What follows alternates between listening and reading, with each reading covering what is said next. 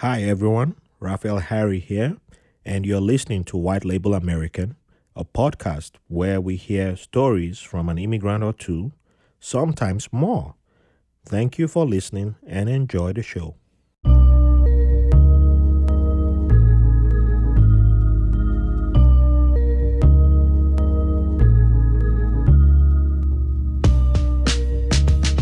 Welcome to another episode of White Label American. Thank you all for joining us today. Before we begin, I would like to give a shout out to my Patreons. Thank you for your support. Thank you for helping us build community. And for everyone listening who hasn't joined us on Patreon, please do. We could always use more support. We're trying to get somewhere and we are not close to where we want to be.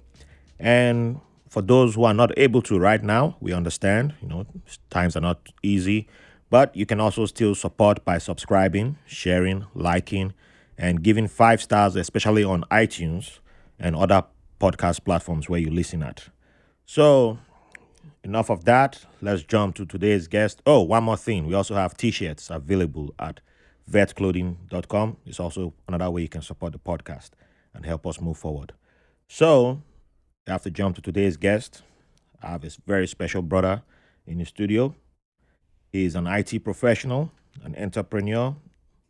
He has a business in which he's in partnership with his brothers. He's a father, just like me, but on another level of fatherhood because he has more experience than myself. And at the same time, he's working on his doctorate at Columbia University. So I need to know how he makes out time for everything because this guy's like he got some super juice in him that he's able to spread his time everywhere. But without much further ado, welcome to the podcast, Sekou Cox. Yeah, thank you for having me. Welcome, brother. How you doing today? I'm great, thank you. I'm very happy to be here. Glad to have you. So let's begin. Can you introduce us to where you were born and what your childhood was like? I grew up in Trinidad and Tobago, small island in the Caribbean. And I grew up in an area called Laventille. Laventille, which is a a pretty rough area in Trinidad. And we ended up in Laventille because my grandparents actually migrated from St. Vincent, which is an even smaller country in the Caribbean. Yeah. So them migrating to Trinidad actually was a big economic step up for them. And, I come from a family where my grandparents were all illiterate. So when they got to Trinidad, one of their big goals was for all their children to go to school, which eventually happened for them. Yeah. So I grew up with my dad and my grandmom, and I had 6 uncles and 1 aunt. Yeah, so it's a very big family. And then I have 5 brothers. So one big family in Trinidad. Yeah. Well, you're able to have a number on the uncles and aunts. People like the Nigerian system. I don't have a number of uncles and aunts because they just keep increasing and decreasing and increasing and decreasing. So it's just like that's your uncle, that's your aunt, uncle, aunt. Yeah. Well, one thing that just got me curious because I've had another guest from Trinidad and Tobago on the podcast. Actually, I've had her and her sister also, and her family has one part of her family migrated from Venezuela. So it seems like Trinidad and Tobago attracts migrants from other nearby countries. Yeah, we are one of the biggest economies in the Caribbean. So a lot of these smaller islands, they gravitate towards Trinidad for business purposes. Yeah, I think back in the day, there was more tourism, but, our economy is based a lot on natural gas. Yeah. So it is, very business-minded compared to some of the other Caribbean countries that mainly sustain on tourism. Okay. So I'll say probably Trinidad and Jamaica as the 2 largest economies. So again, we have a lot of migrants coming from Venezuela and the smaller islands around here. Wow. So that's something I never thought about because when my previous guest mentioned Venezuela, I just assumed, Venezuela is not far away. So yeah, that made sense. But now that, you've mentioned the economy and the fact of how big it is and, being attractive to the neighboring countries, it makes sense to me now why it attracts and why it's a major pull to everyone there. So in terms of diversity, it probably changes the population and the area you grew up in. So you had a different exposure to diversity. Well, yes, not like diversity in America. So Yeah. the history of Trinidad was the triangular slave trade, where the slaves came from West Africa. And then when slavery was abolished in 1838, I think it was in Trinidad, 1834, they started the indentured laborship with Indians. So, the main part of that ploy was to ensure that black people had no ownership of land, So Yes. after they abolished slavery, they just wanted to ensure that black people didn't have a chance to rebuild themselves, which is probably the same history throughout the Americas. So the indentured labor was when they brought in a lot of Indians. And because of that, Indian people have a lot of land ownership in Trinidad. And I think about 10 years ago, the Indian population officially crossed to be more than 50% of Trinidad population. So interestingly, the majority of people in Trinidad are Indian descent. And, our population is only 1.2 million people, but it's now majority Indian as compared to African.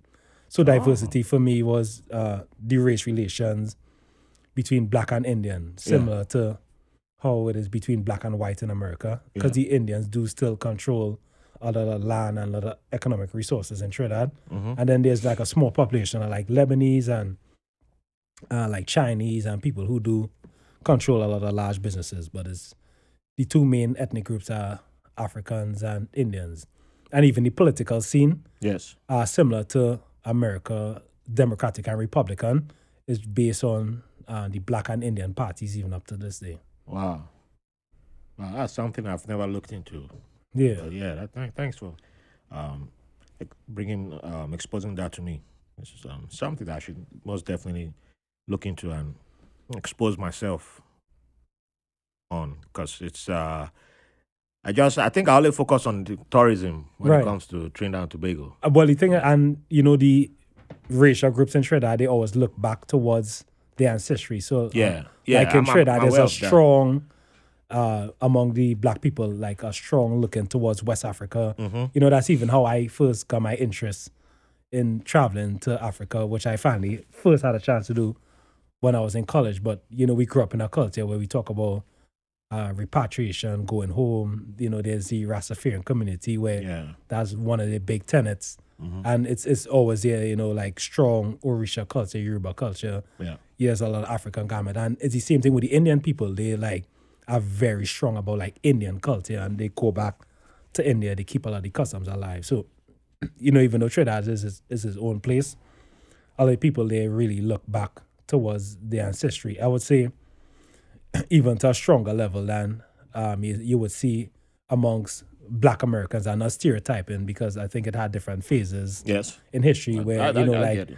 Black Americans, like, raising fists and they talk about going back to Africa. But really in the Caribbean, it's like a very major part of our culture, like that Pan-Africanism, Even just yesterday, I was looking at a short documentary about Stokely Carmichael, he's Trinidadian. And actually, apparently, he is the one who's credited with coining the term Black Power, which I didn't know. Oh. Yeah. So, he named himself Kwame Ture after Kwame Nkrumah and Sekou Toure. Like, he merged their names, and that's how he renamed himself from Stokely Carmichael to Kwame Ture. So, he's one of our brightest citizens. Yeah, awesome. So, thanks for that beautiful history lesson. And yeah, you've given me something that I will use to. Yeah, I'm definitely deep. I'll dig deeper into the TNT culture, and yeah, there's a lot for me to explore there, which goes beyond tourism and Sebastian. In, the Little Mermaid. Yes, I found out not long ago that Sebastian was from Trinidad and Tobago. When we first watched Little Mermaid in Nigeria back in the early 90s, I think that was the first time I watched it. I think 1991. We just had that was that accent was Jamaican. Right. That's it. We just said Jamaican, and that's all I went with until I think it was 2019 or 2018. Somebody said, that guy is from Trinidad. I was like, what? You mean my child was a lie? That's how I found out. Yeah, so sticking with your childhood, what do you consider your favorite childhood memory? Let me see. Interestingly, my favorite childhood memory I would say would be going to school and playing with friends because I said it kind of fleetingly, but the area that I grew up in, it was a very rough area. Like I grew up seeing a lot of crime, hearing about a lot of crime, like seeing a lot of violence. Even in my own household, I had like three uncles who were like drug addicts, So I kind of grew up in like surrounded right there in Trinidad. The education system we have over there, there's these national exams that everybody takes, and then you get placed in a school based on your score. Oh, So it's something similar. I think it's a British. it is based on the British system, system, because but we Nigeria has were a something colony of similar to that. so it was Yeah. the O level. So the thing with that is that myself and my elder brother, we scored really high on those exams and were able to go to one of the best schools in Trinidad. So just having a chance to mix with kind of different people and start having like these different experiences, that stuck out with me to see some different parts of my country and just, have different things. I say like playing sports, having the chance to like travel around, Yeah. being in like the scouts, just learning new things. Because even the school I went to when I was younger was also like in a like, this crime-ridden area, So when I finally got to high school, which was around like age 11 or 12, it was a really big shift with like life experiences. So Yeah. I would say that's one thing that stuck out with me a lot growing up here. So when you were playing in school, you mentioned sports, and I know one of the biggest sports in Trinidad and Tobago, unlike Nigeria, it's in parts of Nigeria. It used to be big, but not really. We used to consider it too bougie for most of us, so my generation. I still think people consider it bougie to this day. Is cricket for you guys? So do you play cricket? I did play cricket here especially when I was growing up. And in the West Indies, we play as one team. Yeah. So the West Indies team was very dominant at that time when I was a young man. So it was like well followed. The game has changed a lot now, and the West Indies team isn't as good anymore. But it was like, just imagine like growing up in Brazil when Brazil was on top of soccer, right? Yes. So that's what it was. That's a good The time when I was comparison. growing up, like the West Indies was on top of world cricket. We had a player called Brian Lara who like broke everybody. a lot of world records, and I was like fully aware to like know what was happening, So yeah, cricket was big. I think it's fizzled a little bit because the rules of the game also, it doesn't fit like modern sports because, there's one form of cricket where one match could take 5 days, Oh, Yeah, that's but called like test cricket. So you can That's imagine. probably why you guys lost me there. 'Cause Yeah, it's you can like- imagine that's not gonna really fly with this generation, They even talking about shortening sports where it takes 2 hours, and you have a form of the sport that it takes 5 hours. So Yeah. yeah, so I can see why yes, some people say it's bougie because it is based on English culture. Instead of having like a halftime break, they have tea breaks, things like this. There's a break for afternoon tea, there's Yeah. lunch, So Yeah. you dress in all white. Yes. It had like all the stuff that was like super bougie. Yeah. So I could see, where that would come from. Yeah. By the time I made it to secondary school, it was they couldn't even afford the equipment for cricket. Yeah, yeah. So all we got was, Nigeria used to have a good cricket team in the 70s or whatever, and blah blah blah. We're gonna test you on that, but we're gonna play it. No, but we're gonna. I was like, man, I ain't interested. I in think this. Kenya is like the But- one African country Yeah. that has like an active cricket team. So, Yeah, Kenya and South Africa. Oh, yeah, South Africa is and, I think dominant, yeah. Zimbabwe might have something. Yeah. but South Africa, South they Africa still is- heavyweights Yeah, in the they're game. heavyweight. But Kenya is Sometimes, number two. that country is so dominated by white people. Sometimes I forget about them when I'm talking about Africa because their whole cricket team is white. Yeah, That's they the just country got was something. suspended by their sports minister because Yeah. of that, because they refused to. So, integrate. that's why I even thought of Kenya. I didn't even think of them, and they're like a really good the cricket same team. with Zimbabwe too. Yeah, it's like Zimbabwe's all-white team players, is yeah? like an all white. Yeah. And they've been waiting for them to force. They've been forcing them to like integrate the black players into their team, and it's like slow dragging. Like, come on, your rugby did it, your Right, other sports yeah. did it. It's just you guys were like, we can't find black wanna players. keep this like, for nah, ourselves, yeah. That's a lie. So yeah, Nigeria. But when I was 16, 17, I met two Sri Lankan brothers whose parents were working in Nigeria, and we were at some evening school program, and they were like, well, we wanted to play. We were like, oh, they were very rich kids at that program, and I was lucky that they put me in that program. And I was like, man, we're gonna play some sports. You guys don't play sports, and they're like, oh, okay, what shall we play? I was like, I got a football, man. I'll bring my football. Let's play.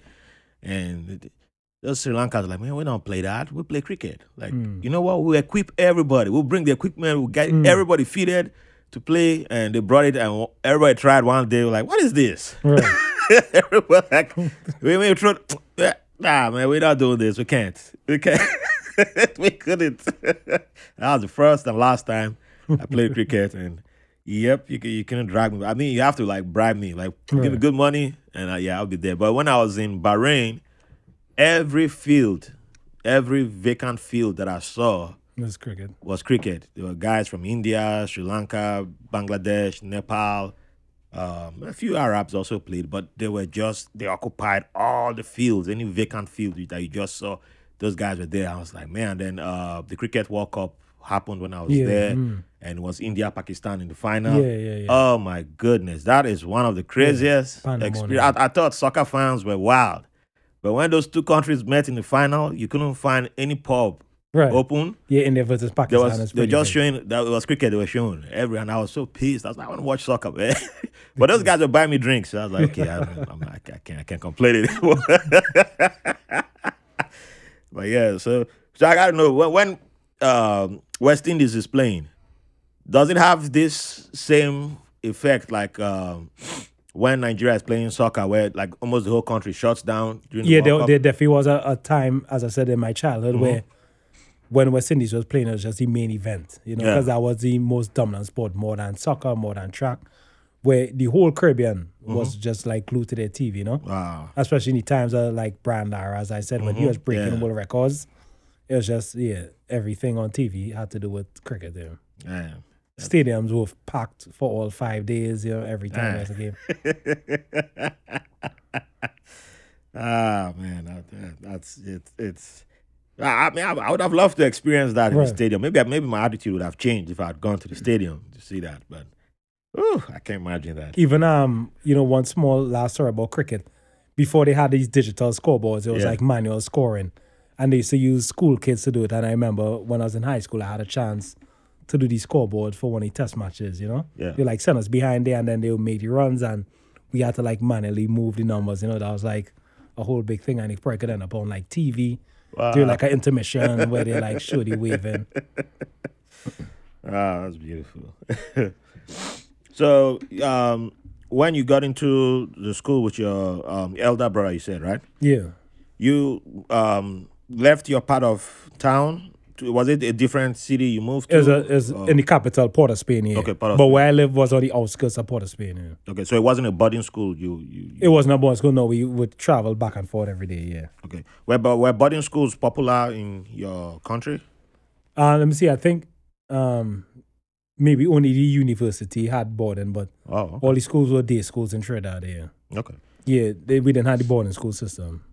And even growing up, we only had one university at that time. I think now there's a few, but when I was growing up, we had the University of West Indies, which was the only tertiary education institution.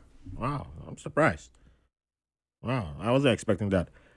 I know I was because I know most of the former British colonies tend to have boarding schools, and that used to be another like highbrow type of schooling. Yeah. But it was also a place where, the discipline and all that. Right. But it's like if Catholics, Anglicans, all that, was another way of indoctrinating kids. We had those schools in Trinidad, but they all still day schools. They were day schools. But there were a lot of I think Catholic that's the schools, difference Anglican between, schools, yeah. You guys and us. Because I know Nigeria, Ghana, Kenya, a whole lot of them had boarding schools. So it's another way you take the kids, put them Teach there. them about Christianity. So yeah, but it was one way that kids from one part of the country, if you passed that test and you could get into a school in a different part of the country, and then you could just all your parents had to worry about in some places if you got a scholarship, then all they had to worry about is paying for the transportation for you to get there. But they would feed you, give you books and Yeah, at the everything. Yeah. boarding school, they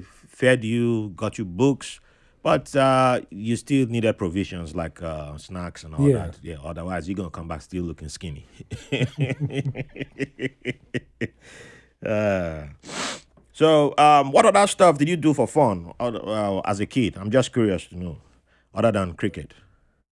Well, I didn't actually play much cricket. My sports were football, as we call it over there, and track. And track. I was a big runner, yeah. So and Were you a sprinter or the? I was a middle distance guy, Middle yeah. distance. 15, 800. Oh, yeah, you had. And I was actually better in track than soccer, but I like soccer more. But I Okay. actually had more potential to like run probably for like Trinidad's maybe national team, you know. But because I was getting very serious in both sports, I had to make a decision. I just went with soccer because I like the sport more. But I think athletically, I had more potential as a track athlete, you know. Because the school I went to actually was one of the biggest athletic schools in the country too. Yeah. Like we put a lot of athletes on the national team, and even for soccer, we football, we had a lot of guys play nationals. So the sport program at that school was pretty strong. Any popular name from the soccer side?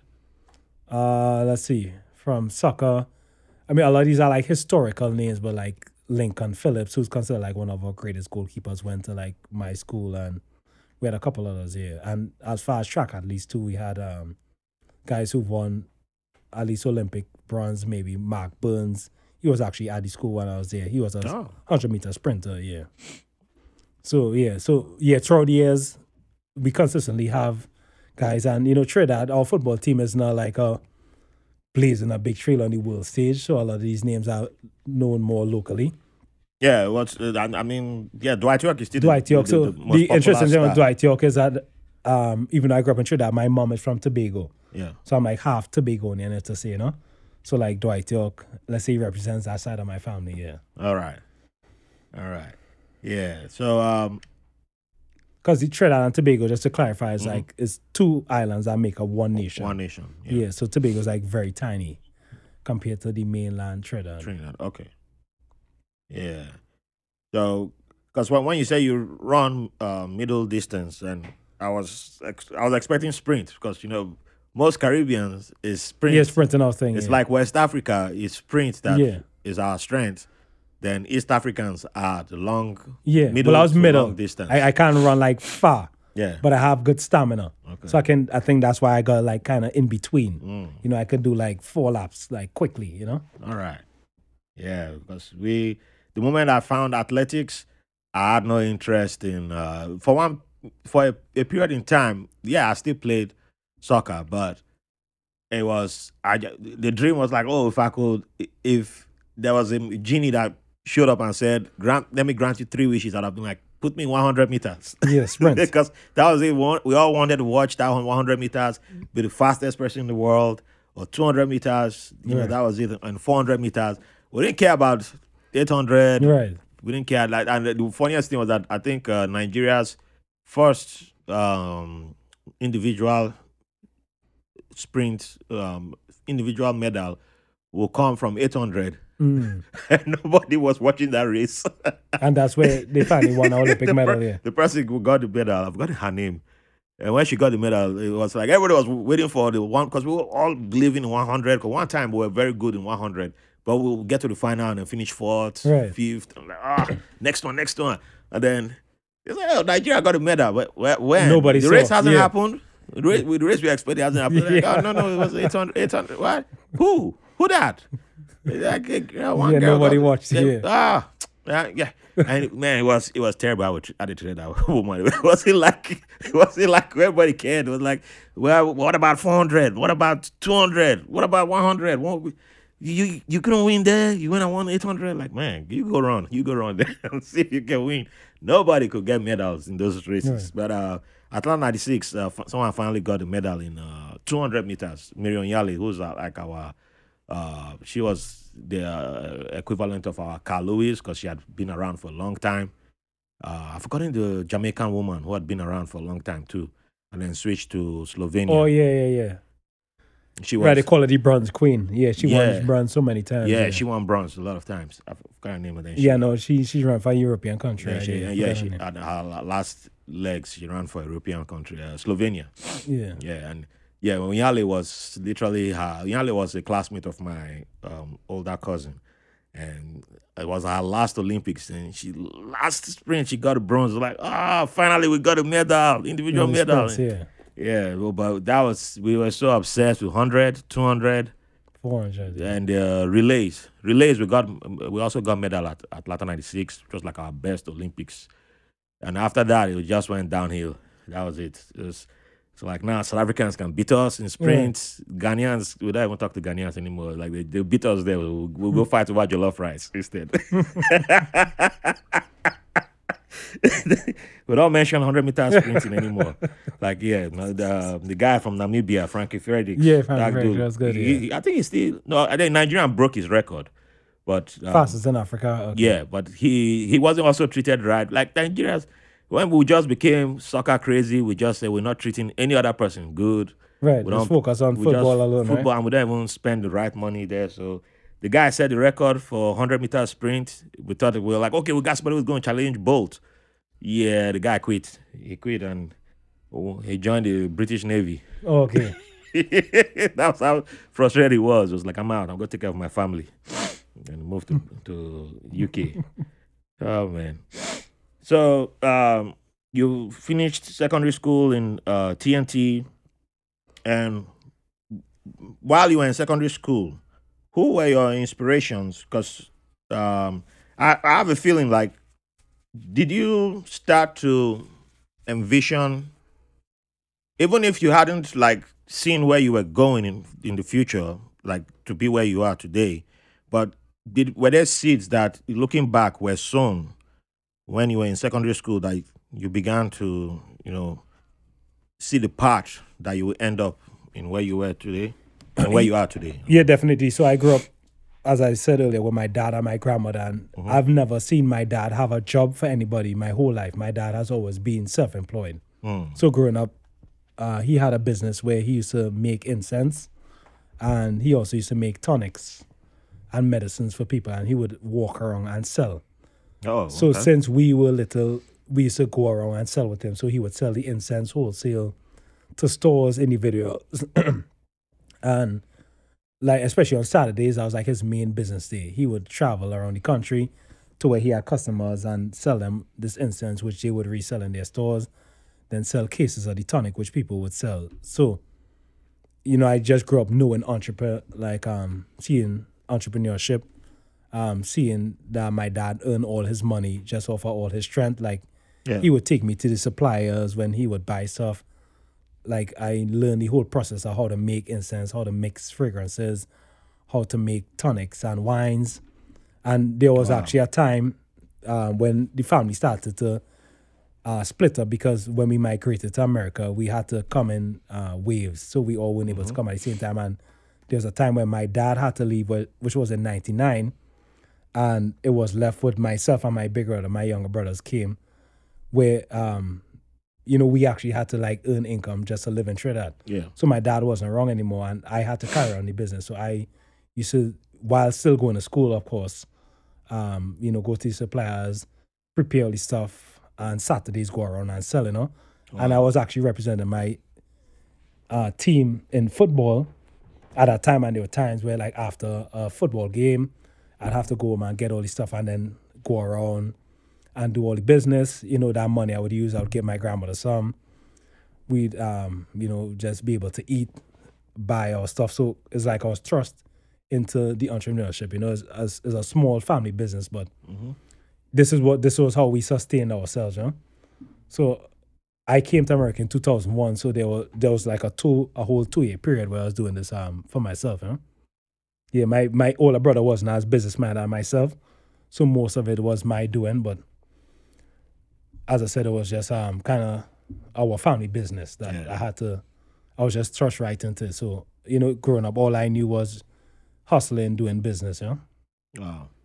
So that's fascinating. You were hardcore multitasking. And how old were you then?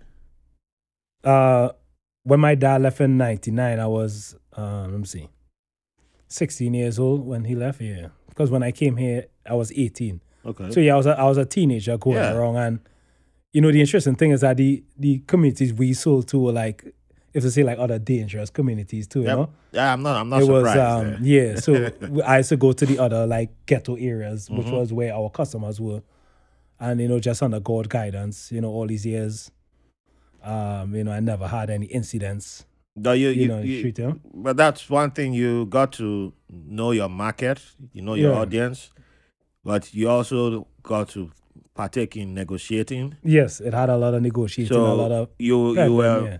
in the manufacturing. You Yes. knew how to make the The whole product. supply chain, yeah. You were in so you were the whole supply chain. Yeah, and I mean that's just the business But part it too. was huh? just, but probably you didn't. If you were asked at the age of 16 to 18, I'm pretty sure you wouldn't say supply chain. That's just the Right. difference between how we were American back then, terms, yeah. and the present day. But it's just fascinating how, looking back, you can see your experience, the beautiful stage. Yeah, it was dangerous people that you sold to, but in dangerous areas. But I won't say dangerous people, but in dangerous areas. Yeah. I mean, but it's still, there's an economy in those Yeah, places. yeah. I'd say that's just how we sustain it. huh? Yeah, and if people do not, someone has to supply there. And, Someone has to and supply, So you feel the gap that was there. Yeah, I mean, I learned a lot of economics too, right? Because, I had to always make sure I had enough money to keep making more of the product, but then, we had to eat too in the house, right? Exactly. So I had to buy groceries. I learned to cook that whole time. I just learned to budget money to take care of the family at that time. Because as I said, I did grow up in a house where a lot of my uncles were like drug addicts. And, this is a house where your family would steal from you if you don't hide your money properly. Trust me. So there's all these different things were being mitigated in that time, huh? So you're not using a bank account. Yeah, no. But you have to come up with ways to hide money. And Yeah, so it was trust a me, lot, I have. a lot to learn in a short time. I wasn't the guy in an entrepreneurial phase like yours, but I understand 100% because I helped in other businesses of family members without getting paid, without being rewarded for my effort. So, but I also got to see the stealing by other people. I had an older cousin who kind of sold in the same environment like you did, Right. but he was supposed to be a pastor, in quote, and he copied his friend who was a fellow pastor. We always saw this guy. He was a very smallish guy. Lucrative business in the church. Yeah, every night. But you see this guy, because every time you talk to this guy, it's like always Bible. He got to hit you with the Bible quote every time there's Bible. But so I was like, I don't like talking to this guy. Like, he got to preach to me every time. Like, I don't need preaching. I just want to have a conversation. But every night, like 9 p.m., you see this guy leave the house with like two 25-liter jerry cans, and he's like he's probably like 5'5" or 5'4" if he was too tall, but he's small, and those jerry cans look huge, and he's always carrying them. 9 p.m. gonna leave the house. Like, we are all. If you go fetch water, you fetch water and coming back home. You don't Right. fetch water out of your house. You don't have go a with heavy, borehole yeah. in your house to take the water out. So where is he going with? And those jerry cans look plain. Right. So one night, and we are not. Our guardian didn't allow us to leave the house, but I don't know how we did it. One night, we were able to sneak out of the house and follow this guy, and we followed him into the market, and he went past the market into the red light district that existed after the market, and then we saw that he handed the jerry cans to some ladies of the night, and we're like, oh wow. Yes. they So supply now the it. next day we came up to him and like, hey man, what's up? And then he wants to start preaching, but well, we don't need the Bible this time. We saw it last night and we follow you. So what is that you do? He's like, oh, you could have just told me that. I supply the local our equivalent of moonshine. Yeah. That's what he makes and goes to supply them Right. every night. And we're like, oh, but I thought you a pastor, you preach all about, it's like, oh, I don't drink it. I supply them. Right. So now my cousin, who's the other pastor to be or want to be, says, I want to do the same business. Right. It's like, okay, I unlike some people who be like, you the competition, Right. so I won't allow you come in. He's like, I'll show you how to make it. Right. I'll show you just provide the jerry can for yourself, Right. and I'll start you off. Yeah, you and find then, some new customers. Yeah. and introduce you to. Actually, he introduced the guy to people who he sold to, Okay. and then you settle your price and all that. Right. And my cousin was like, okay, I have two younger cousins at home, so I can actually carry more Right. liters. So I can sell more than this guy. But now he just showed you the people he was sold to and was like, on your own. Right. And then we went with him. Now my cousin sees he's older because we do the age thing. That was the first mistake. He doesn't know how to negotiate. So he goes there.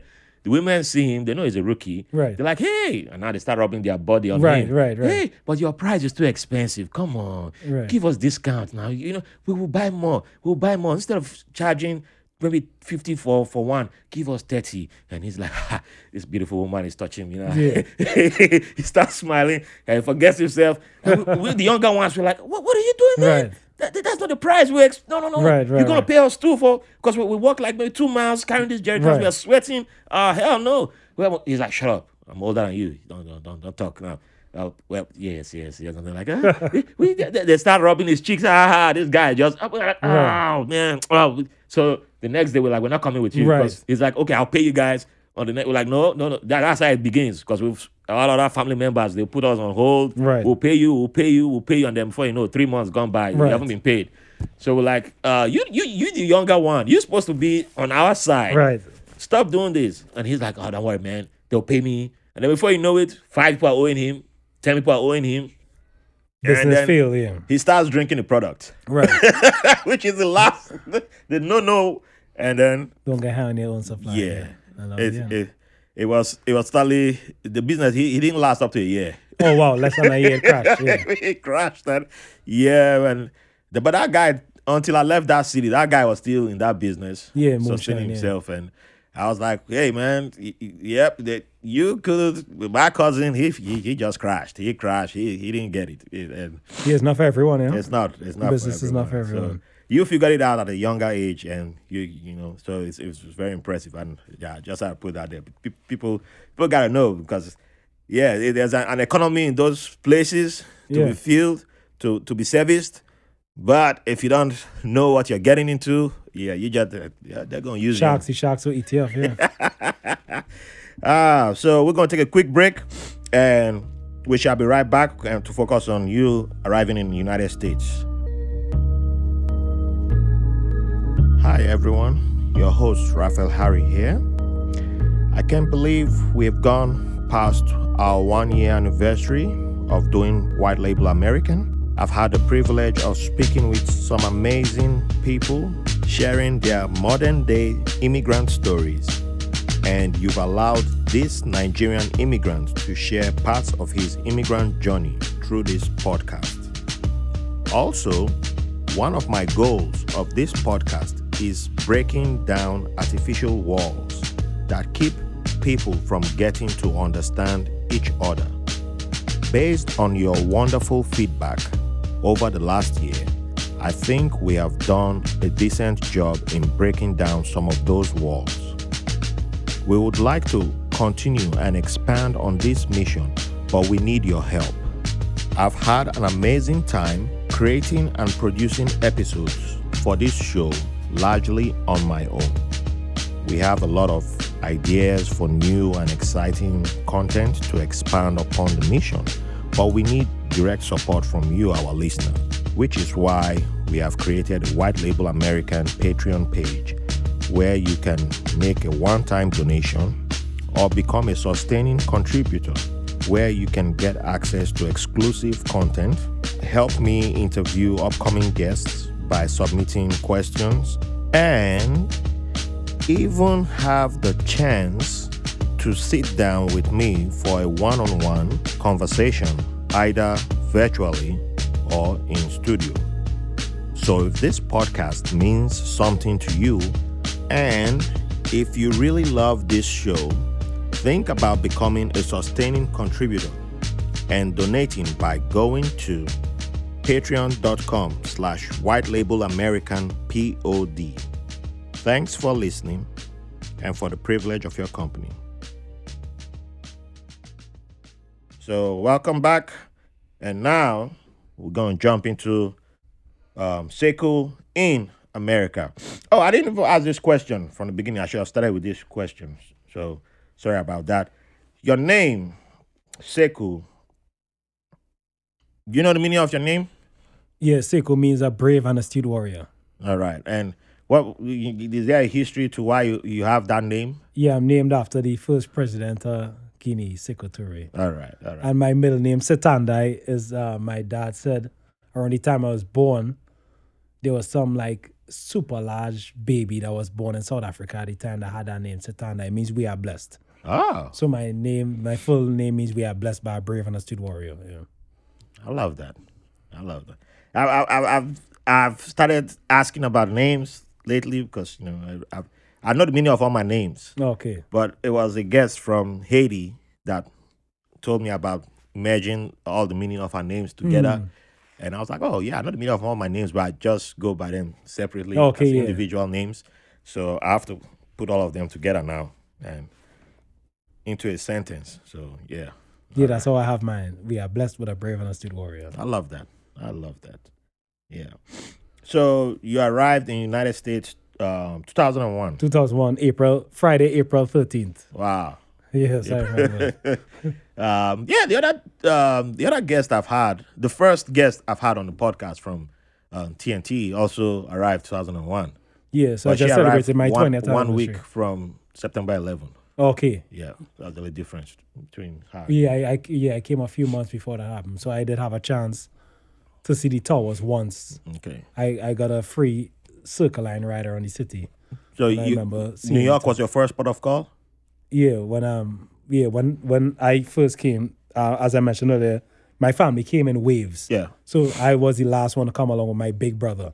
And when I got there, my family, we were in Jamaica, Queens, living in a 1-bedroom attic. So it was my parents, my younger brother was just born in January of that year. So my parents were in the 1-bedroom with the baby. And then myself and my 4 brothers, we were in the living room.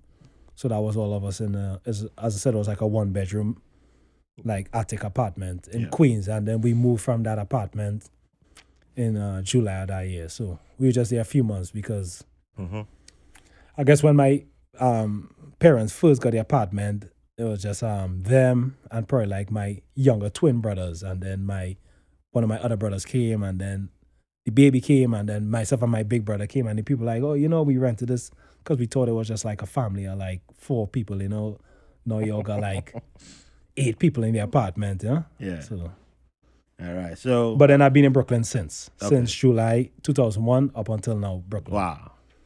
All right. So, when you first arrived, was there any experience that was like your welcome to America or like a shock or? Yeah, I just remember the first day I came, I guess it was springtime, April 13th. And I remember just the next morning, my dad was like, oh, I'm going to the supermarket to just get some stuff. And I saw him putting on jeans and socks and sneakers. So I was like, are you going like out, or are we going to the supermarket? Because I was 18 years old at the time. And to me, I know when you're going on the street, you have on your shorts and flip-flops and you're going barefoot. So I'm seeing him putting on jeans and socks and shoes. I'm like, whoa, is it like some event taking place? And you're like, no. In America, you got to put on socks and shoes to like, just walk barefoot out the house, And like, even like I would never put jeans on unless I was like going somewhere special and sure that, so that I was like, okay, this is a whole new scene out here. I mean, barefoot with shorts. Yep. Yep. Like I think even in Port Harcourt where we had it was claimed that we love to dress up and go nowhere and just be in the hood. We don't normally even put on jeans just for the sake of it. We still, I mean, you can, even sometimes you might still see somebody with jeans, but it's like the jeans that's not really meant for going out. Right. So you can put on your flip flops and then just I'm hanging out with the boys, but you've showered, rub powder on your face and all that, and then come sit down outside in the evening. Somebody like, you want to go out? No, I'm not going anywhere. I don't have anywhere to go. But just come sit down with the boys. But yeah, I remember something like that because even after I arrived, I was 25 when I moved there, and my mom is like, we're going to grocery, and I'm like, well, what am I wearing? Right. Yeah, that question. What am I wearing? She's like, yeah, he has jeans, and I'm like, why am I wearing jeans? Right. It's Should like, be barefoot with shorts, yeah. yeah, your jeans is like, you're going to a party or Right. something. That's what I thought, yeah. It's not like you're going grocery. Like, why would you wear jeans for that? Like putting on socks. I was like, I think I had one pair of socks in Trinidad. To the supermarket. Yeah. Uh, so how did New York life? How did you take to New York life? Yeah, it was interesting time when I first came. When I got here, I just actually really had no plans or didn't know what I would do, Yeah, so I got here, I think I had like $40 left from all my years of entrepreneurship in Trinidad, right? I Hey, think still I had better. 240 TT, I changed it. It was 40 US, that's what I landed in this country with. And then I wasn't sure if I would want to work or pursue education. So, my family pressured me, they were like, all right, see if you could figure it out kind of thing, So kind of that's what I landed thinking about, like what direction I want to go. And I was open to anything. I was open to working to help the family or maybe, going to school if that would help. Yeah. So it kind of leads me into like the interesting story of like university. So in thinking about university education, nobody in my family before myself had gone to college. So I like just started looking in the yellow pages. It probably had the internet at that time. I didn't know much about it. I just knew about the yellow pages from Trinidad. So I looked in the yellow pages and I found two schools, St. John's University and Columbia University, which I had never had heard of. And then I looked and they had all the athletic offices. So I looked for St. John's, found these soccer coaches line, Yeah. called and left a voicemail. Same thing for the Columbia coach, called, left a voicemail. Hi, my name is Seiko Cox. I'm 18 years old. I'm 170 pounds. I just came from Trinidad. I'm a very strong student and a good soccer player. And I think if you saw me play, you would be interested in having me play for your team. That was the message I left for both coaches, right? Wow. A few days later, my brother tells me somebody left a message for me. And it was the Columbia coach who had called back and said, hey, I heard a message. If you have a chance, call me back, right? And it so happened the second time I called, by some stroke of luck, he actually was in the office and he was able to answer. And I was like, yeah, I'm the guy who called some days ago. And then he told me that it was very lucky time that I called him because there's a NCAA rule where they have 1 day in the spring and 1 day in the fall where they have to allow walk-ons to join the team. So walk-ons are students at the school who, most of those college teams recruit, but they have to make a day where any student in the college is able to come and do a trial, right? Yeah. So it was walk-on day, was the Thursday. I was talking to him on Tuesday, and he was like, he wasn't really supposed to do it, but he would allow me to come and try out with the walk-ons that day. So if I could just find my way to Columbia Stadium, he would let me try out. I was like, all right, I'll do it. He gave me directions. I took the train all the way to 218th Street. I was really bad with the train. I could have taken the express all the way to 96, but I didn't know. So I took it local all the way up. Hey, still better than me on my first train in New York. Got there hours later. And it was for the Americans, it was a lovely spring day. It was late April. For me, I was freezing. I remember getting there in a hoodie and a jacket, 2 sweatpants, some socks, and then everybody was taking off their clothes. They were in shorts, and I was like, no, I'm just taking off my boots. And I put my cleats on. People you're not going to get undressed. I was like, no, I'm going to play like this, right? And then I was on the team with the scrubs, and there was the actual Columbia soccer team. So this was actually the first time I met this guy who I talked to on the phone once. I told him, I was like, yeah, I'm that Trinidad guy who you talking. I was like, all right, cool, just go and play with these guys here. And then, we played a little game. My dad actually came to watch me play that day. And then at the end of the little scrimmage, he was like, he asked me my SAT scores, and he was like, you know what, Seiko, I'm gonna get you into Columbia next year. He said it very casually like that, right? And he said, and I kind of took it casually too, right? Mm-hmm. Because I was like, all right, cool. I just didn't know anything.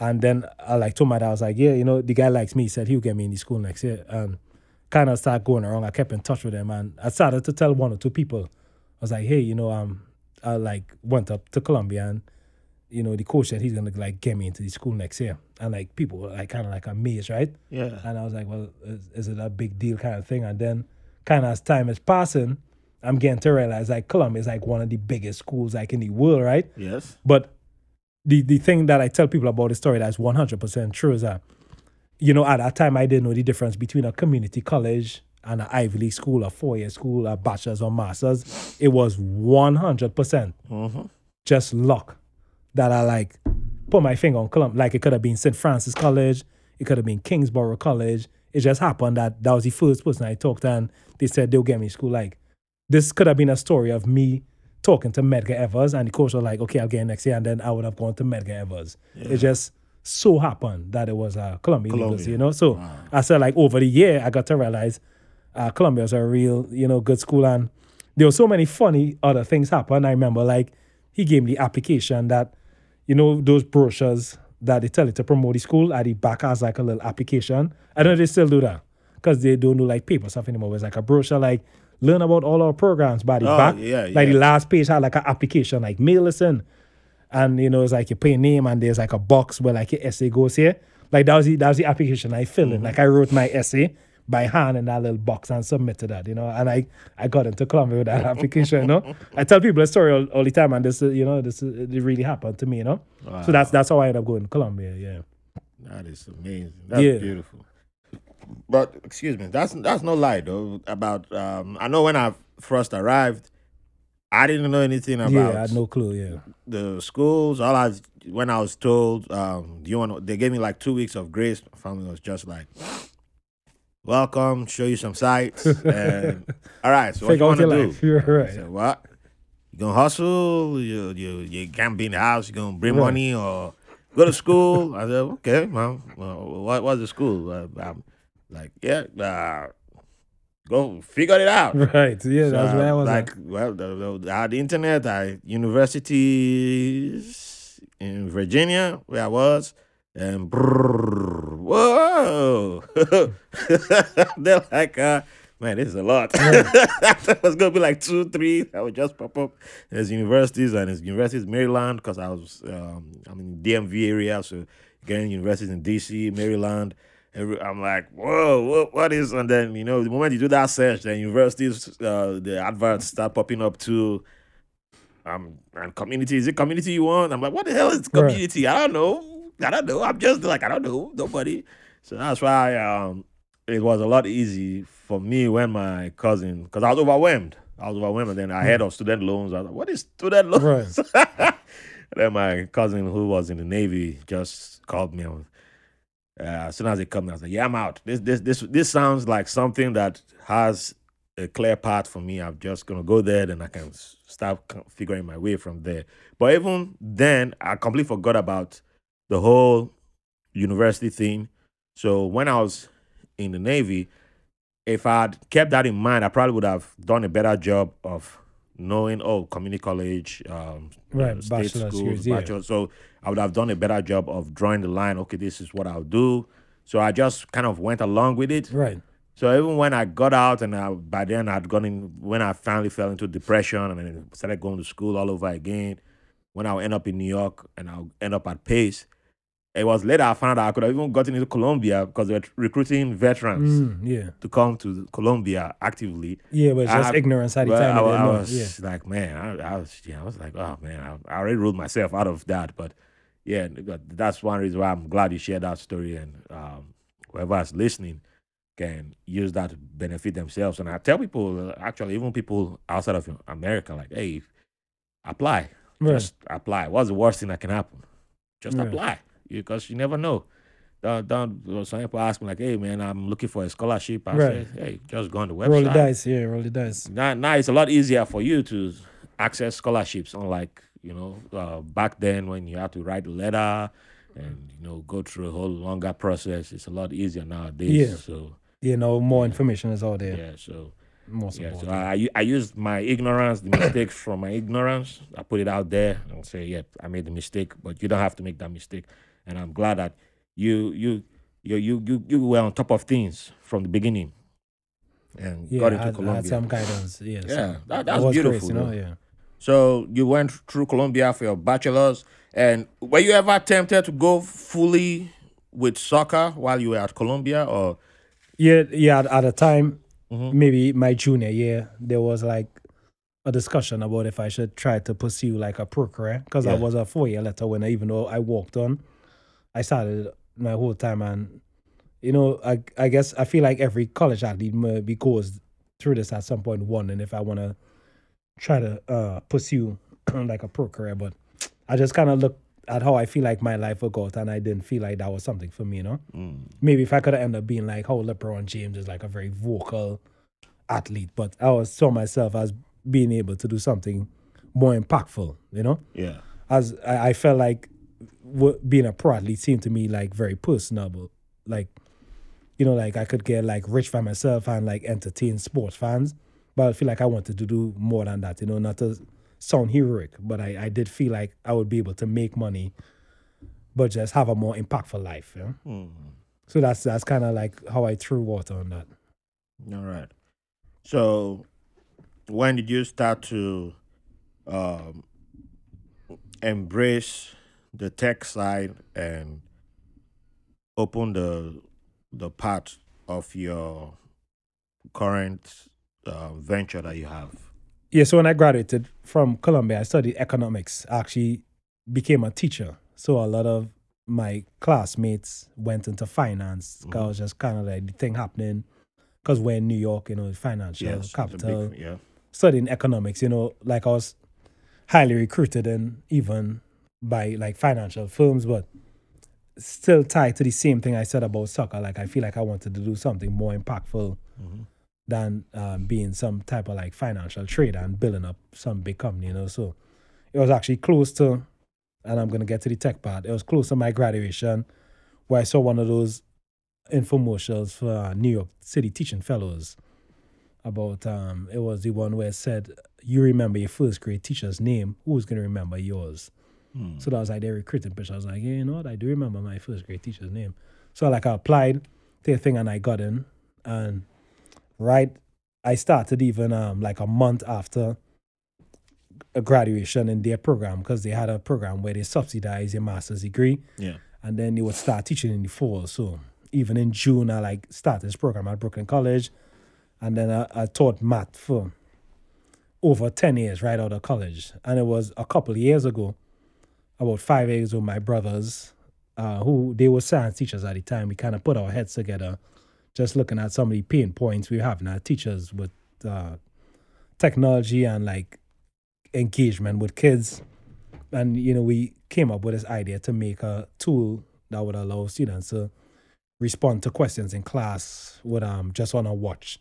Because it had classroom clickers at that time where you could just respond to questions. But we wanted to put it in a watch because we also wanted to tie in like a health aspect. So we work with some developers and some manufacturers, and we like invented this this miniaturized classroom response system Yeah. that also like allows students to track steps and sleep. So that was our first like dive into technology, and we had to resign from our teaching jobs to do it because there's a conflict of interest law Oh, okay. that they have in for city jobs where this company that we make, we wouldn't be able to sell to any schools until 1 year passed after our resignation. As I said, I guess they say supposed to stop. I know some type of corruption. Yeah. So we had to resign while we were like doing this thing and figure out how to survive for a year before we could actually sell to some schools. So that was our first foray into like the technology business here. Wow. So what's the company called? Our company is called Enjoy Tech USA. And since that time, we've actually evolved to do different things. So just seeing how hard the businesses to do business with schools is like slow to get paid. They're slow to adopt new technology. Yeah. We move towards more health focused products. So we created a watch that similar to the Apple Watch, it like tracks, does a lot with like movement tracking and stuff. But in response to COVID, we actually created a temperature monitoring feature in our watch, and then our watch does measures like blood oxygen and a few other things. So now our watch, and this is kind of like one vein of our company, Enjoy Tech Watch, it has like this remote monitoring system. So we're just like at a point right now where we're looking to expand partnerships like with schools or like elderly populations. But it's a watch where it helps the users like track their health metrics because the watch automatically tracks all the metrics, but it also allows like a caretaker or like an administrator to like remotely monitor. So as a like example use cases that a school could give the watches to all the students. Yeah. And then the school nurse will be able to monitor the kids' temperatures just by going on an iPad or laptop. Or the same thing if you give it to like elderly people, you could see if they have a spike in heart rate or like a change in their temperature. So Yeah. that's our new tool that we're like launching. One other party business that I do want to mention is that while we were like doing all this bootstrapping, because our company, it does take a lot of like R&D to develop the hardware that we do, and then we do all our software in-house. But part of it is that I started to do like freelancing as a like individual developer, and that part of the business actually became very robust. So now we have one side of our business that's just IT development. So we started off doing like apps and websites for like individuals, but now we are aiming to work with more small businesses, and like we're trying to get contracts with like city and federal agencies because we have like a minority business enterprise certificate. So we're now actively trying to get contracts to work with, I say the city agency, whether it's Department of Health or Department of Education, Sanitation, so on and so forth, and like some of the federal agencies such as, let's say, Department of Defense or Housing. So this is kind of like where our business is right now, like transitioning to work on those type of contracts here. So the Enjoy Tech Web, that's like our IT side. Yeah. The Enjoy Tech Watch is our like health tech side. Awesome. Yeah, and the company said is Enjoy Tech USA is Enjoy the Tech parent USA. company. Yeah. Awesome. I think that's after Dr. Shafi, Professor Shafi, who's one of the top surgeons in the UK. He's been on the podcast. Okay. He's a guy who, in healthcare, he loves merging tech with healthcare. Okay. So he's a guy I need to introduce you to. Oh yeah, sounds interesting. Yeah. He's I think he was the first guy to perform a surgery using Google glasses. Okay. But he just loves doing tech. Like, it was on national TV in the UK. Mm-hmm. Yeah, so he loves Innovative, the idea of the watch is something that would interest him. Yeah. Yeah, so I'll connect you guys. Yeah, he's a great guy. He's a great guy, but he loves the idea of using tech to better healthcare. Health outcomes, yeah. And and also taking it to lesser developed countries because he has connections in many of those places too. So yeah, that's how I try to help Make people, connections, make right? connections with people. Just need to start getting paid on that one day. Finder's fee, right? Oh man, I love what you guys do. But so for the watches, is it only available at the on a wholesale scale, or is it available to individuals? Yeah, when we watches? first started, it was direct to consumer, where we had a website and we wanted to sell it as an individual product. But I think now we are focused more on this enterprise business, so we do want to focus on that. Okay. But it did start off as something that we wanted to sell, like how Apple Watch sells to individuals, but realized that we needed to make a pivot to differentiate ourselves. So all right, it is focused on either working with schools or enterprises, insurance companies, and as I say, business partners. Okay. All right. So I have to wait a little bit before I can get one. No, I hook you up right now. You get a watch tomorrow. Hey, okay. If we had talk in advance, I'd have brought it with me today. No worries. I just had to try that. Okay. So you're also working on your doctorate. At the same time, you're also a dad. It's like, man, how do you make time for yourself to relax? Yeah, so I have a body double, and the body double, he goes out some days, and then I go out some days. Okay, no. we'll delete that part out. We don't want to give the secret out. But but people ask me all the time, and I think the way I get through is that most of the things that I'm into, yes, I take it as recreation. I do enjoy working on my business. Good. The time with my kids, I really enjoy it a lot. Like like I like to take them to see different parts of the city. So it's also me enjoying it, right? Yes. Or when I'm doing my doctoral work, I'm reading things that I'm interested in.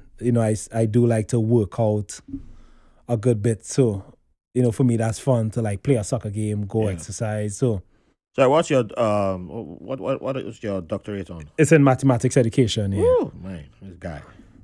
This guy. And I actually started at NYU. I was there at NYU for a few years. I just transferred into Teachers College Columbia this past fall. So I have about 2 or 3 years left. In Yoruba, they will say efiko, omo efiko. That's Yoruba. I'm not Yoruba, but in Yoruba, they will say omo efiko. That's the guy who's like, he literally carries the books on his head. That's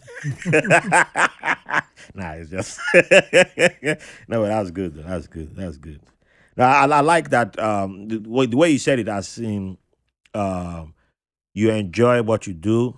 It speaks to self care. Right. It's a form of self care too, because too many people approach everything. If you're approaching it as work, work, it's not self care.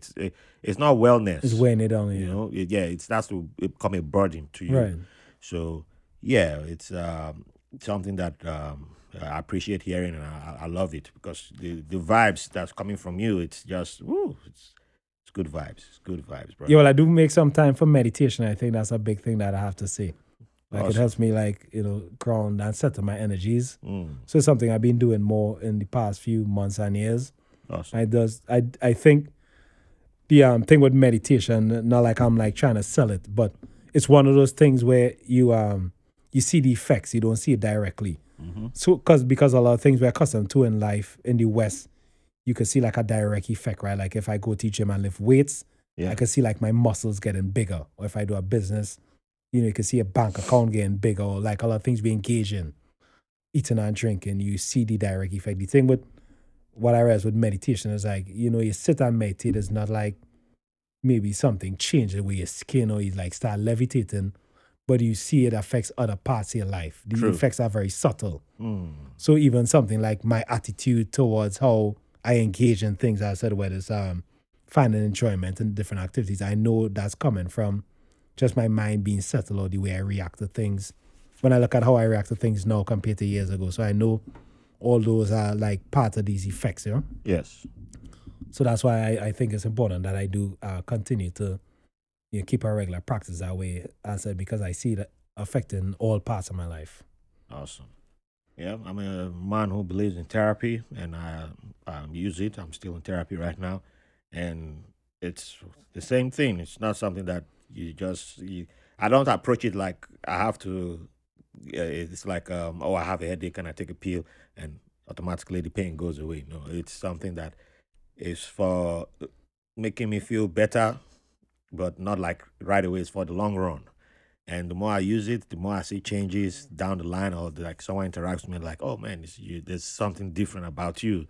And yeah, sometimes I look in the mirror, I'm like, yeah, my skin is glowing. I don't know, but it's glowing. And I praise myself now. Before I would have been, I'm not going to praise myself. Right. But yeah, I don't mind praising myself now. I deserve to praise myself too. So call it what it is. But yeah, it's good. But I encourage people to get therapy, and meditation is also a form of therapy too. So yeah, but have to begin to start wrapping this up. But we can't wrap this up without getting to two fun topics. And let me see, which one should I go to first? Okay, I will do this one first. You're in New York. You've been in New York for a long time. You came from TNT. Both places have some good stuff when it comes to food. So, when it comes to food, where does your favorite come from? Oh yeah, Trini food. My friends know there's this thing we haven't shared that called doubles. Doubles. No, the thing is that I love doubles so much that I'm very disappointed in New York here. Oh man! Even yesterday morning, this is first. This is truth. Yesterday morning, I was talking to two of my friends from Trinidad who know me really well. I bought 3 doubles yesterday, and I had to throw away 2 of them. Oh wow! And my friends say, "Seika, you will never learn. You know you don't like doubles in America. Why do you keep buying it?" It's like it's like that guy who's like a sucker for love. Who like it's like, yeah, I'm not lucky, but I'll try. It's the same thing with doubles. I'm always like, maybe it's gonna be better this time. because my friends know when I land in Trinidad, we Yeah. go straight to the doubles, man. Yeah. Oh wow. And I don't know if you know what doubles is, I but it's don't. a street food we have. For those who know what it is, like two flatbreads, and there's chickpea in it, and then we have all these sauces they put in it, and they just can't do the same here in America. Oh So man, I'm now, suffering. now I'm afraid. Yeah, okay, I have to. I mean, if you're from America, it's I can't nice. try the doubles here. I have to go until I get to. Yeah, I mean the ones here is try good the if you one don't know there. better. If you don't know any better, it's fine. I don't want to be that guy now because if I tried the one here, I probably would have been like, "Oh man, I love doubles. Yeah. Doubles is great." And you're gonna be looking at me like, "This guy hasn't. He doesn't know." Well, even Yeah, in that's- Trinidad, I don't eat every doubles too. And I'm like a harsh doubles critic in Trinidad. Like I'm like no. Wait. So are there differences between doubles? 100% there's differences. All different parts of the country, people make doubles different. There's certain people their chickpea is good. Their masalas are good. So which part of Trinidad has the best doubles? I mean, I don't want to sound anything controversial if there's You certain got shitty to. people Oh, listening. it's too late now. You've opened the Pandora's box. It's too late. You got to. But in Europe, that's one part in Trinidad where they have a rep for some, some good doubles, and then on the highway by Aruca, they have some good doubles out here. That's the place where like when my airplane lands, yeah. my friends pick me up. We go right to Aruca, get some doubles before we do anything else. Before we offload suitcases, take a shower, so. Okay. And that's like street food? Yeah, get on the street. Because I love street food. Yeah, doubles. It's actually no good to like buy it and take it to yours. You have to stand there. They make it for you, hold it in your hand, and you stand and eat. That's the essence of doubles. The minute you have to like wrap it and take it to go, it's no good anymore. It expires immediately. Okay, that sounds like my kind of food. Yeah, you got to stand sounds up like there my kind of food. where it's burning in your hand. Yeah. And eat it on foot. Yeah. Oh wow. Okay. Yeah, I think Anything else is blasphemy. Oh wow. This is not what I was expecting. But okay. Yeah, we don't need American doubles anymore. No. We're going straight to Trinidad. All right. Next one, music.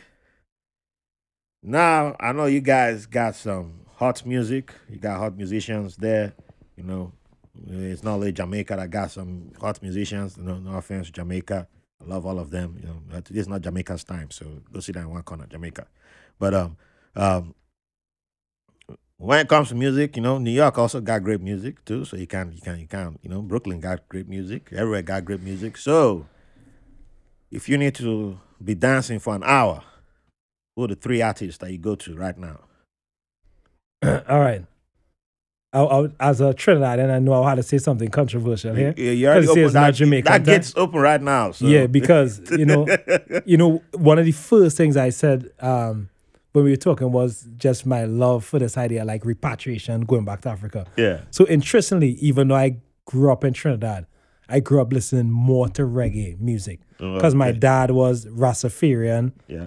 Back when it was like a whole outcast in society to be Rastafarian. So I grew That's up true. listening to reggae music, So like one of my favorite artists is like Sizzla and artists like Sizzla, Capital, Lucian. They actually are the ones who inspired me to like want to go to Africa, right? Been So a long Trinidad, time we I have used to our see music, soca music. I'm a big supporter of soca. Yeah. Marshall Montana is the greatest, the GOAT of soca. And the thing with soca music, to me, is just it's very contextual. It has to be like a party, or you have to be exercising, or it has to be carnival. Yeah. I like reggae music because of the message it sends. Yes. So honestly, I would default to reggae. Like if I'm listening to music in the car, it had to be like some Sizzla, some Burning Spear, something old school, Yeah. And I don't even look at it like that's Jamaican stuff. I'm like, there's Caribbean stuff. Yeah. They are the message I like. I mean, I call it That's what I'm rocking I call with, it yeah. African stuff, to be Right, honest. yeah, because it all comes, it Like drips on. Lucky right? Dubé. Lucky Dubé, you know what I mean? You can't just claim, you can't just tag him South African. No. It's reggae, is everything. Yeah, so, but, I grew up with a decent amount of hip hop too, in Trinidad. We had the American influence. I grew up listening to a good bit of Jay-Z, over there. But I definitely probably would like if I had to bump for it, probably be something like reggae, Like, even growing up, the few times I had a chance to like party, it was like reggae parties, Yeah. That's kind of like what I know until maturity, so. Hey, no lie, man. If reggae, I can leave reggae on Right. all day. Yeah, that's the thing with it. That's the brand, the genre of music that can carry me, all day Right. without even the African hip hop, I don't call it Afrobeats, not because it's not Afrobeat to me, but Right, like the hip life, yeah, and I get why it's called Afrobeat now, but it's not. All the other music I can do it for like a couple of hours, right, but a way of. reggae is it doesn't Yeah, feel- that's the kind of stuff. No It matter just who's goes. sitting in the car, Yeah. you could put on some Bob Marley. yeah. You know, there's some other music that when my kids in the car, I'd change the station. Mm-hmm. You know, like, yeah, that's another thing too. you know, or like I'm talking about if I have a white person, a man, a woman, a child. If I put on Bob Marley, everybody can listen to that. The other music, any I reggae, like. I live reggae. Yeah, there, the other like, one, you had to like look at your audience and figure out, all right, who's here, what should I play, you know? Mm-hmm. So that's why I know that that's if you good. don't like reggae, your racism is too high. Right, yeah. It's too high. Yeah, your racism is just Right. we can't cure you. save you. Yeah, we can't save you yeah. anymore. Just you know who to vote Just for. go on, yeah. That's it. All right. So well, before I ask the final question, just one quick answer. You visited Africa, right? You visited Africa once? Numerous times. Numerous times? Okay. Well, your first visit to Africa, where was it to? First visit to Africa was 2005 when I was in study abroad in Ghana. I stayed there for 5 months, yes. In one sentence, what was that experience? First, when you got out of the plane, what was that like? Oh, how will you summarize the whole experience? Yeah, it definitely, it just felt like my whole life was leading up to that moment. Like, it was, yeah, more than a life dream. I don't know what to say. It was like a genie just let me do what I want, you know? Okay. And one interesting story I'll tell about Ghana too, Yeah. because it ties into what I was saying about the music. I said I grew up, you know, here in Sizzler, saying we had to go back to Africa, here in Kiban, saying, and one of my trips to Ghana for Ghana independence, I actually had a chance to see Sizzler perform in Ghana. Oh, wow. And that okay. that's like, Okay. yeah, I don't even know how to kind of describe It's that. no you know? longer controversial. That Yeah, moves- I don't know how to describe that. You bounce back from the controversial. It's Yeah, no longer. All right, Jamaica, we're back on track. You know, we're good. Yeah, you had allowed me to say Vaccine. one more thing about Africa because I would have said that seeing Sizzler in Ghana is my top, but I had a chance to see Miriam Makeba perform in South Africa. Oh, this So guy. that, you know, this guy, calm that's down, the man. only thing This to guy- beat Sizzler in this guy Ghana. what next? You gonna say you shook hands with Nelson Mandela? Man, this guy is doing that's too much, man. You're gonna make me jealous now. Just calm down. You're some my grandmother. That's my grandmother. She didn't know she had a grandson like me. But, you know, it's something we like to keep as a secret, but you know, I love that woman, man. She that's I don't do concerts, by the way, but it's something Yeah, and that was totally but random. I just, oh man, the person I interviewed yesterday got to meet Hugh Masakela, Hmm. and then you got to meet Miriam Makeba. Then I wonder who the next person is going to meet now. That next person is under pressure. Next person come on the podcast, you know what to do. If you don't meet any, you know, They probably saw Michael Jackson. Just keep the music question if you don't. Right. If you didn't meet Michael Jackson, then don't answer. Oh man, Sekou, I appreciate you for coming on the pod. Yeah, thanks for having me. This has been fun. We got to do the part 2. We're gonna focus on your trip around Africa, all the countries you visited. That's gonna be the part 2. Most definitely, we're gonna do. And final question: what would you like to leave the audience with? You know, it could be a freestyle, could be a quote from a book you've read, a line from a song, or maybe one of his last songs. You know, hey, it's up to you. But something you'd like to leave the audience with. Okay. Yeah, I guess I wasn't thinking about this in advance, but I mean, I know this is, as a city, white label American, so I guess when I think about it, if it's other people similar to me, is, you know, it might be like a cliche, but just, you know, pursue whatever you want to pursue, you know, and just always believe in yourself. That's the main thing. Because what I've seen is that when you believe in yourself, like amazing things happen. You know, you want to get help from people and networking and all that thing is good. But it really comes down to yourself. And what I realize is that the universe or God or whatever you believe in, you just see things happening to guide your steps. So that's the main thing I'll keep saying, because no matter how good things go in, you know, doubt always creeps in. So just always keep that belief, keep that faith that however it's working out is how it has to work out, you know, and then the universe will conspire to help you. It's awesome. I have to agree with that. All right, brother, please, if people want to find Enjoy Tech and yourself, how can they reach out and where do they go to? Yeah, Enjoy Tech web .com or enjoytechwatch.com, like very straightforward. And from there, all the contact information, to get in touch with me is there. And that's how a lot of people find me on the internet, All right. Then I'm on LinkedIn, Seiko Cox. But yeah, enjoytechweb.com, enjoytechwatch.com, and you can see all the great work that we're doing. Awesome. And I'll add all that in the show notes so you guys can reach out and make sure you get in touch. He's a great guy, simple guy, it's fantastic to get in touch with and talk to. So thank you all for listening to this episode. Don't forget to come back next week. And don't forget to keep the love coming in. Subscribe, share, buy t-shirts, do all what you got to do. Thank you for the privilege of your company. See you next week. Thanks for listening to White Label American. If you enjoyed the show, we'll appreciate if you rate, review, and subscribe to the podcast wherever you get your podcast from. If you have any questions, comments, or have someone who will be a good guest on the show, or you want to be on the show, send us a message at whitelabelamerican@gmail.com. And make sure to follow us on Facebook and Instagram at White Label American. Thank you for your support.